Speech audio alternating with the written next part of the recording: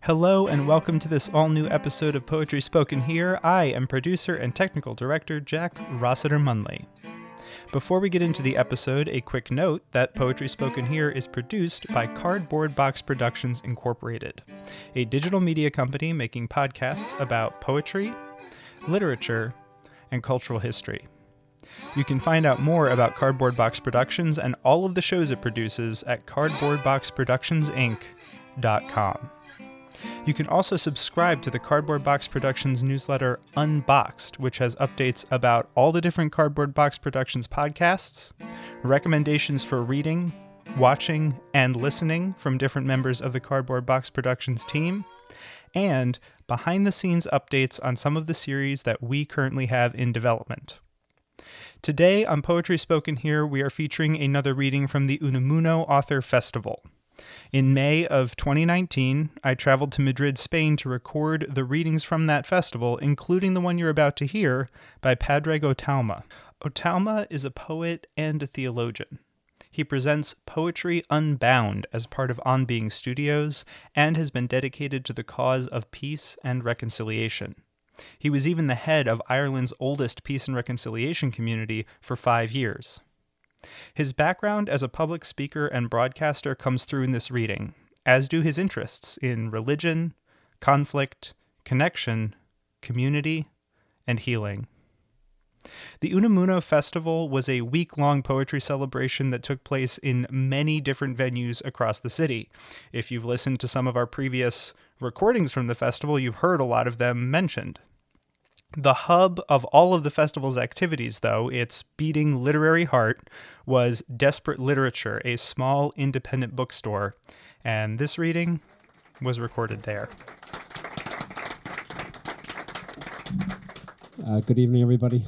Thank you for the extraordinary invitation to be here. Thank you to the organisers of the Unamuno Festival. Thank you to Spencer Fest for organising all of this together. And thank you for the Cathedral of Great Thinking here in Desperate Literature. It's a joy to be here. I have, for the last 20 years, worked in conflict resolution in Belfast, and I suppose that studies in religion and studies in conflict have all required me to pay attention to simple language, how it is that simple language might be something that might help us to live and help us to survive, as well as help us to tear ourselves apart. So one time I was in a room full of people, all of whom were members of different paramilitary organizations, all of whom had killed somebody, and they had a significant argument as to how to conjugate a sentence where you spoke about the end of a life, where you were involved in it. Some people said, I killed somebody. Some people said, I took a life. Somebody else used what in Irish we call an bríothar saoir, the unaffiliated verb by saying, a life ended. And so there's a small poem from that called, and somebody else said, I didn't kill anybody, only legitimate targets. And so a small poem came from that called The Pedagogy of Conflict. When I was a child, I learned to count to 5. 1, 2, 3, 4, 5. But these days, I've been counting lives. So I count 1 life, 1 life, 1 life, 1 life, 1 life, because each time is the first time that that life has been taken. Legitimate target has 16 letters and 1 long, abominable space between 2 dehumanizing words. I think I used to think that language needed to resolve itself into gentleness, and spending 20 years working in conflict, I'm not so sure anymore. I think sometimes I take great comfort in seeing language evolve itself into something that's true, whether that's comforting or not. If language can speak back to us and make us a citizen of the life in which we live, sometimes it is doing its own salvific project. So here's a little poem called Make Believe. Make believe. And on the first day, God made something up. Then everything came along. seconds, sex, and beasts, and breaths, and rabies, hunger, healing, lust, and lust's rejections, swarming things that swarm inside the dirt, girth, and grind, and grit, and shit, and all shit's functions, rings inside the tree trunk and branches broken by the snow, pigs' hearts, and stars, mystery, suspense, and stingrays, insects, blood, and interests, and death. Eventually, us, with all our viruses, laments, and curiosities, all our songs and made-up stories, and our songs about the stories we've forgotten, and all that we've forgotten. And to hold it all together, God made time and all those rhyming seasons that display decay. Here's a poem that follows on from that. It's called The First Fight. The First Fight. Afterwards, Adam wandered round naming things. Mountain, he said, covered in sweat from a day's hike. Then earthquake, watching forests fall beneath the earth's shifting plates. And breeze, cooling down. God arrived unnoticed. Pathological avoidance, God said, and Adam turned around. Who invited you? Eve sent me, God replied. She's naming all the things that are underneath the earth, things that will cause the rising and the falling of many other things. Adam sat down and began to cry. Tears, he said, and rage and frustration at all I felt and couldn't say, and shut up, God said. And Adam turned around, and God was gone. I've been thinking a lot about the past, and it depends really as to whether you're from a colonizing country, as to whether you think the past is the past or not. I find it funny sometimes when people say things to me about the past. I was in England recently, and somebody said to me, I referenced the partition of Ireland, and they said, "Oh God, that's a long time ago." And I said, "Really? I just got a little letter this week from my insurance company because of Brexit. I need a new green card to drive across the border." Partition is not a long time ago if your country's been partitioned. So here's a poem called, looks like it's called The Potato Famine, but potatoes crossed out, because we never call it the potato famine, because it was a policy famine. No famine is purely natural. My granddad's granddad was the only one in his whole family who made it. He was 11, everybody else died. There was a potato blight in Ireland, but there was food enough to feed us being transported out of Ireland the whole time, mostly by starving people. So here is a little villanelle called The Famine. My father likes his spuds piled high upon his plate. My mother likes her peace and her diet magazines. My great-great-granddad was the only one who made it. At the heart of every famine is the scheming of the state to bring a people to their knees for the state's convenience. My father likes his spuds piled high upon his plate. On the phone, an English woman says the Irish are fixated with our stories of the past in a way that's quite obscene, but my great-great-granddad was the only one who made it. My auntie moved to England and learned how to translate between the way a people are and the way their history's seen. My father likes his spuds piled high upon his plate. There are proteins in our grass from forgotten famine graves. Some families fed on rotten grass, and, my mother tells me, my granddad's granddad was the only one who made it. Memory has a way of being passed on through DNA, and so the story of today rhymes with the 1840s. My father likes his spuds piled high upon his plate because my great-great-granddad was the only one who made it.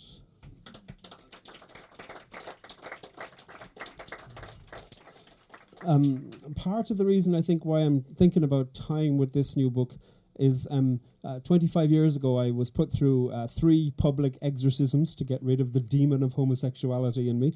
I'm happy to let you know that those were unsuccessful public exorcisms. Alive and well.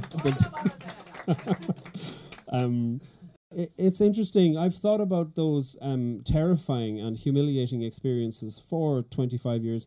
When those were deemed to be unsuccessful, I was put through 2 years of so-called reparative therapy. That was neither therapeutic nor reparative. And I've written a sequence called 7 Deadly Sonnets, only some of which I'll depress you with.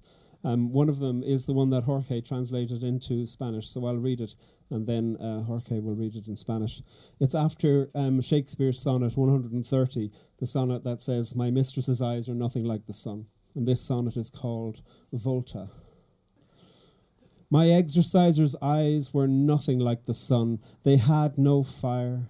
If twisted be the language bad priests speak, his tongue was like a lyre, sweeter than the Eucharist. If hate be harsh, why then his actions felt more tender than a father's. I have heard the furious from the pulpit. His work was quiet as abuse. I loved the promises he made. They wound around my heart with knots of wonder. I have heard of charlatans who charge. I swear he would have paid me for my custom. His rates were reasonable and his burdens subtle. Some terrorize, he Christianized. And yet, by Christ, I swear, his heaven rhymed with hell. But he'll claw his way to glory, me as well. Jorge.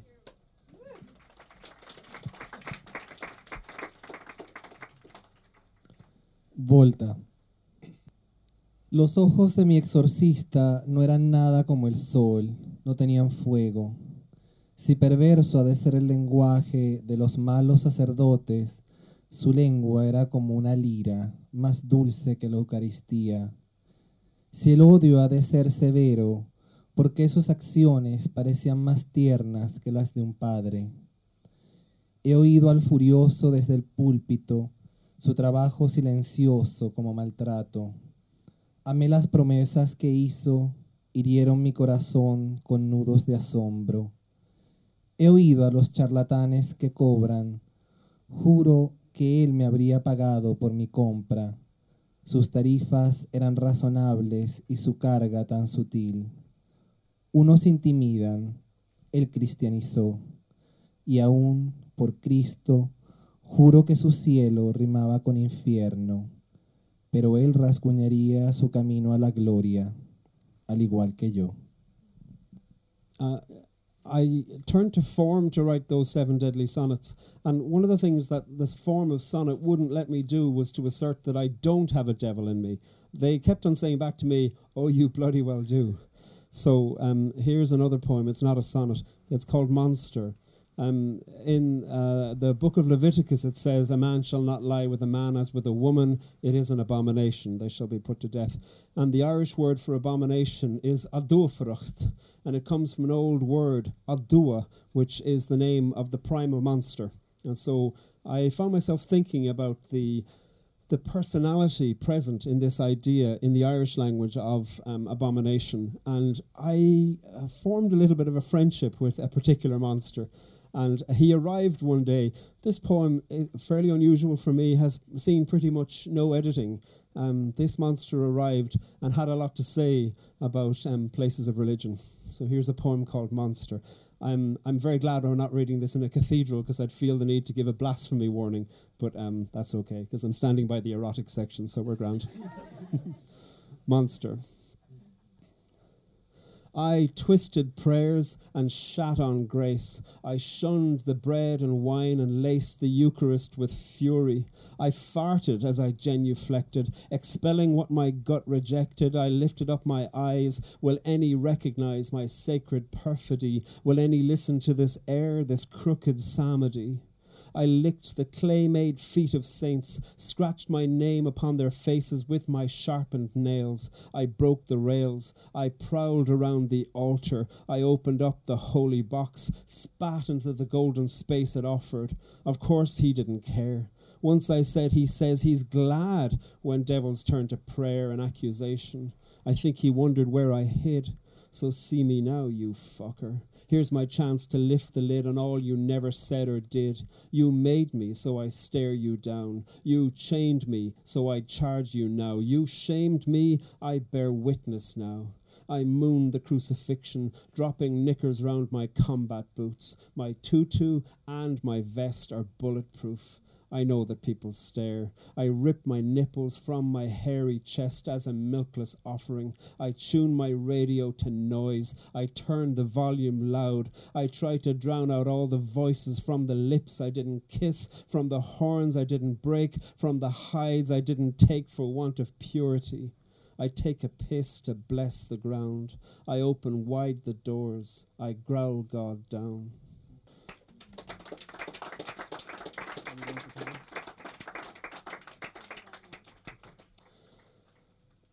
I don't have much time for horoscopes, but here's a poem about a horoscope.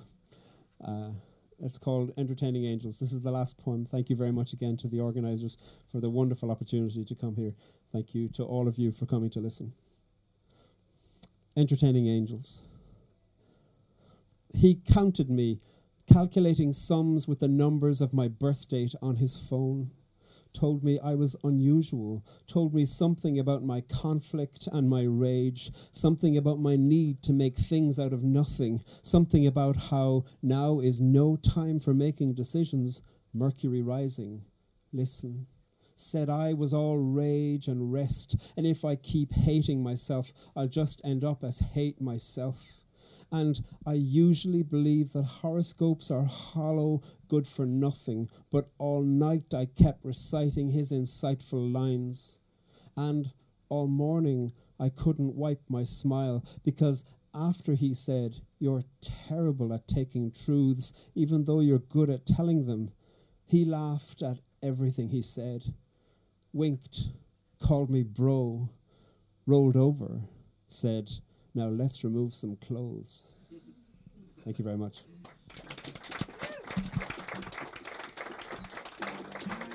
Hey, this is Jack again. Thank you so much for listening to this episode of Poetry Spoken Here. Though you did not hear him today, Poetry Spoken Here is hosted by Charlie Rossiter and produced by me, Jack Rossiter Bunley. Today's episode was edited by Cardboard Box Productions, Inc. associate producer Laura Wise. You can find out more about Poetry Spoken Here at poetryspokenhere.com and more about Cardboard Box Productions, Inc. at cardboardboxproductionsinc.com. Be sure to like Poetry Spoken Here on Facebook at facebook.com/poetryspokenhere and follow us on Twitter. We are at PosySpokenHere. And if you want to get in touch, you can always send an email to poetryspokenhere@gmail.com. To submit to our ongoing Open Mic of the Air series, send a recording, 5 minutes or less, of yourself reading one of your poems to openmicoftheair@gmail.com. And as always, be sure to join us again next time to let poetry speak to you.